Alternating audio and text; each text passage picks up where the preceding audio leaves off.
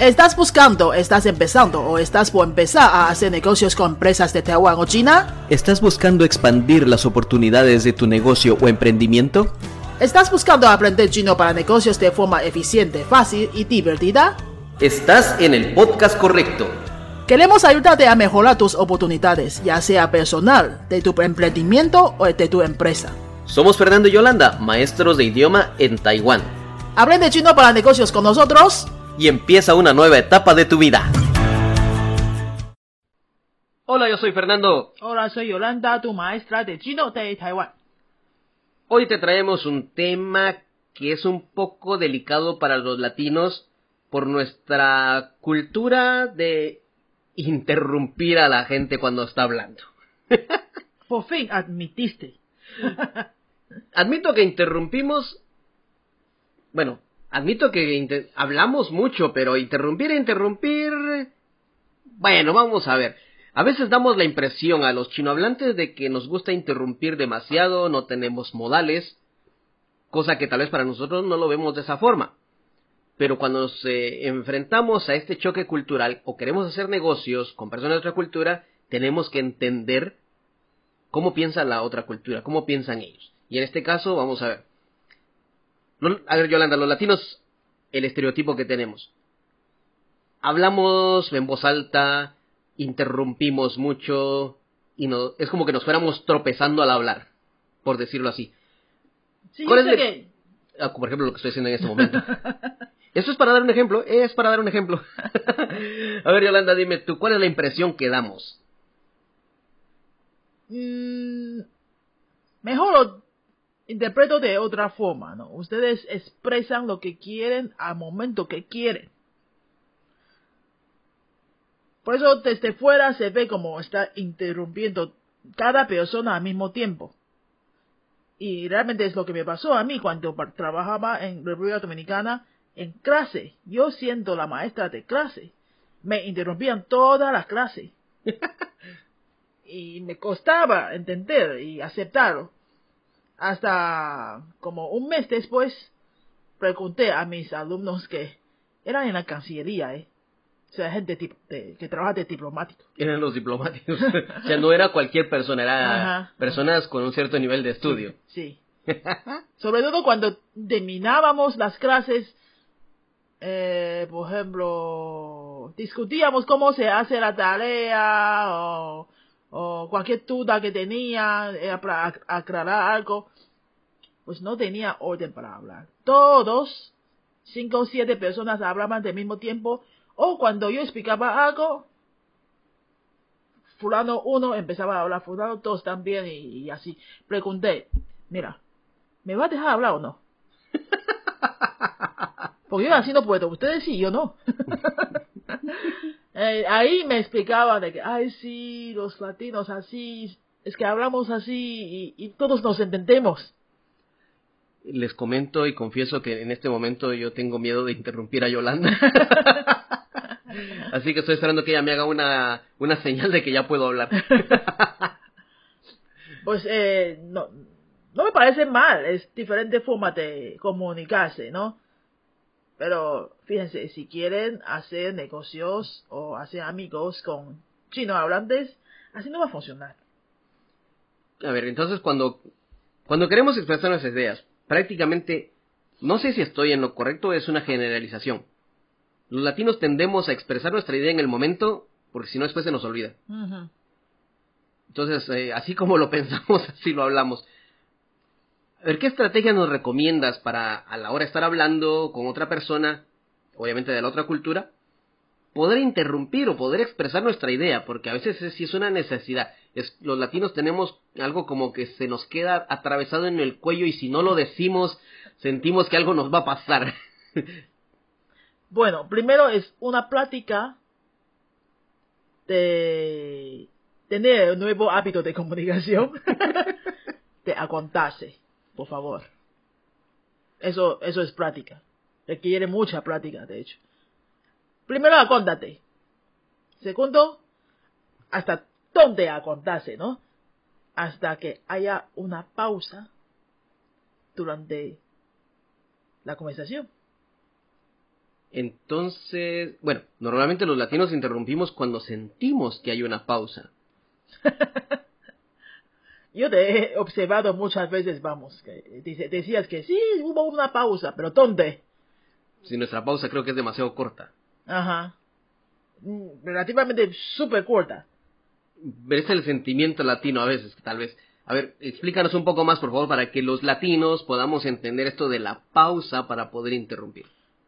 Bueno, espera una pausa o espera que termine de explicar una idea. ¿Sí? Técnicamente, calcúlate la pausa 2 segundos, por favor. 2 segundos suena corto, pero durante una conversación sí es largo. Muy largo. Sí. A ver, vamos a dejar 2 segundos sin hablar. Okay. ¡Qué larga esa pausa, por Dios! Okay, cuando hay una pausa así, seguramente puedes hablar. Y aún así, si es en una ocasión muy formal, los chinos hablantes preguntaríamos para pedir permiso. 不好意思，请问我可以说一下吗？ Perdón, ¿puedo hablar algo? Perdón, ¿puedo decir algo? Ah, mira qué bonita frase. A ver, ¿cómo se dice eso otra vez? 不好意思. No, lo primero que dice es un chingüen. Sí, primero un 不好意思. Un bojavis. 不好意思, perdón, excúsame, ¿no? 不好意思，请问我可以说一下吗？ bojavis. Chingüen. 我可以说一下吗？ 对。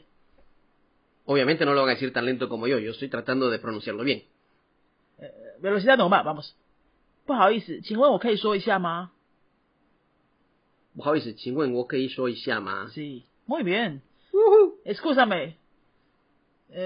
¿Podría preguntar que si podría hablar? Puedo hablar, puedo preguntar. Entonces, cuando no digo mi idea, si hay, por ejemplo, en Latinoamérica alguien está diciendo algo, le digo, no, yo opino que no es así, y nos metemos diciendo nuestra opinión. Tengo que preguntar, ¿puedo opinar? No más es más seguro, es más seguro. Y ya depende de él si me dice, o de ella, si me dice, en un momento, o todavía no he terminado. Puede ser, ¿verdad? Puede ser. Pero siendo un extranjero, o sea, no chino nativo, si preguntaras en esta forma, sí te va a dejar hablar, vamos, porque se va a sentir súper bien tratado, ¿no? Un pequeño detalle cultural que puede agradar bastante. Sí. Otra vez, 不好意思。不好意思，请问我可以说一下吗？ Ya sea una pregunta, ya sea una opinión, puedo decir esto. Si quieres hacer una pregunta, dirías, 不好意思，请问我可以问一个问题吗？ 我可以问一个问题吗？ 我可以问一个问题吗？ Entonces, ¿puedo preguntar algo? Sí. Y ese 请问, ¿se acuerdan? Lo habíamos enseñado en otro episodio. Déjame preguntar, o permíteme preguntar. 请问. Para todo empieza con un 请问. Y para todo, si quieres ser más educado todavía, se empieza con un 不好意思. 不好意思，请问 bla bla bla bla, algo. Sí, anteriormente habíamos estudiado lo que era un bujawis. Entonces uso estas dos palabras de cortesía juntas. Bujawis, 请问. 不好意思，请问. Un pequeño detalle en una conversación puede cambiar el destino de esa negociación. Mira qué bonito salió eso. Un pequeño detalle en la conversación puede cambiar el destino de la negociación. ¿Quién sabe? Puedes ganar un contrato grande. ¿Quién sabe? Es una oportunidad de trabajo para un futuro largo. Una sencilla norma de cortesía. Yolanda, otra vez, por favor. No quiero pronunciar mal. 不好意思，请问我可以说一下吗？ Eso es, disculpen, ¿puedo decir algo? Sí. ¿Y la otra? 不好意思，请问我可以问一个问题吗？ Eso es, disculpen, ¿puedo preguntar algo? Sí, puedo hacer una pregunta. O puedo hacer una pregunta. Me encanta. Es algo cultural que a veces los latinos no nos damos cuenta. Sí, y si solo lo aprendes desde un libro de texto, así una frase hecha individual, no te imaginas bajo qué tipo de contexto se necesitaría usar. Sí, porque muchas veces en clase, cuando vemos ese Pujavis y Chingüen, a veces nos parece que es demasiado para decir. Pero ya viéndolo en esta circunstancia, bajo esta situación, tiene todo el sentido. Uh-huh. Y fíjate, si es al revés, cuando muchos latinos pasan mucho tiempo hablando y hay un chino hablante ahí al lado también asistiendo a la misma reunión, pero se ha quedado callado toda la reunión, no es porque no quiera hablar, o tampoco es porque no tenga opinión, es porque no ha encontrado su pausa para hablar. Porque culturalmente le está esperando una pausa. Sí. Entonces, mira, también esto. Tu amigo que habla chino, a veces no es que no entienda lo que estás diciendo, es que está esperando. En su cultura hay que esperar una pausa para poder hablar. Así que no es porque él no entienda, no es porque no quiera participar. Y en este caso, Yolanda, ¿qué deberíamos hacer entonces con él? No, entre todos no vamos a decir, vamos, momento, paremos 2 segundos. No, ¿verdad? Sería un poco raro también, un poco, ¿no? Raro.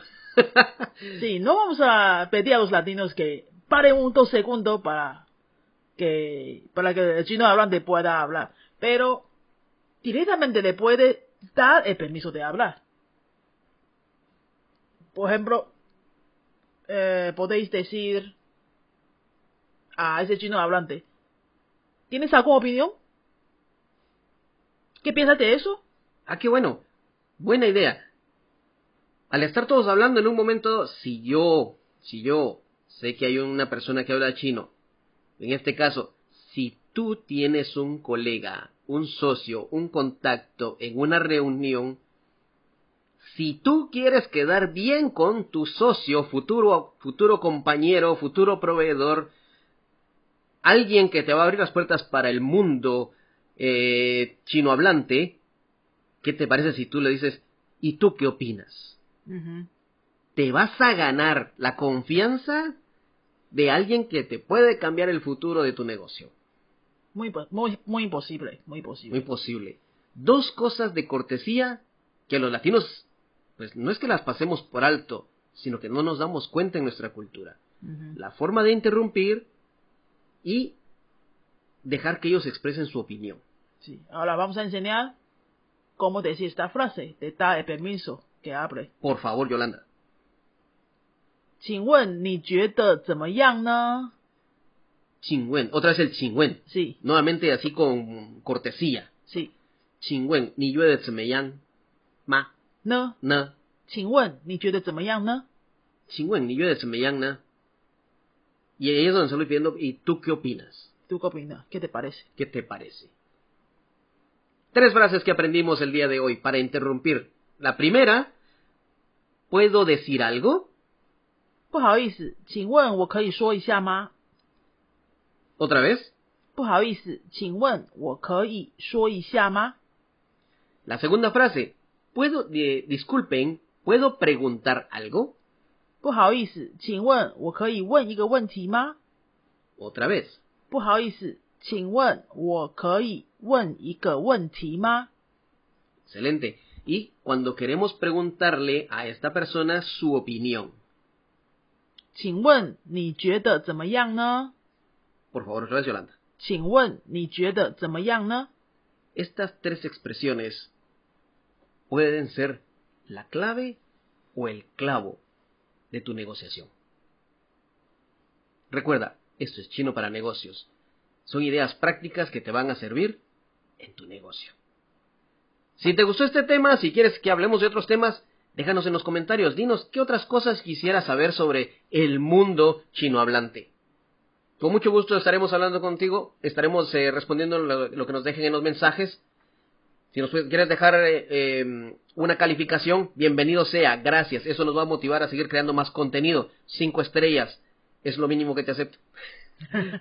No, sí, por favor, déjanos una calificación, te lo agradeceremos mucho. Y visita nuestra página de Facebook, Chino para Negocios, igual que el nombre del podcast. Visita nuestra página web, chinoparanegocios.com. Eso ha sido todo por esta vez.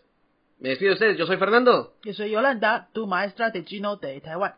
Adiós. 再见. Si te ha gustado este tema, déjanos un comentario, danos 5 estrellas o comparte con tus amigos.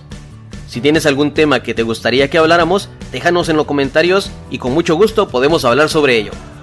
Adiós. Adiós.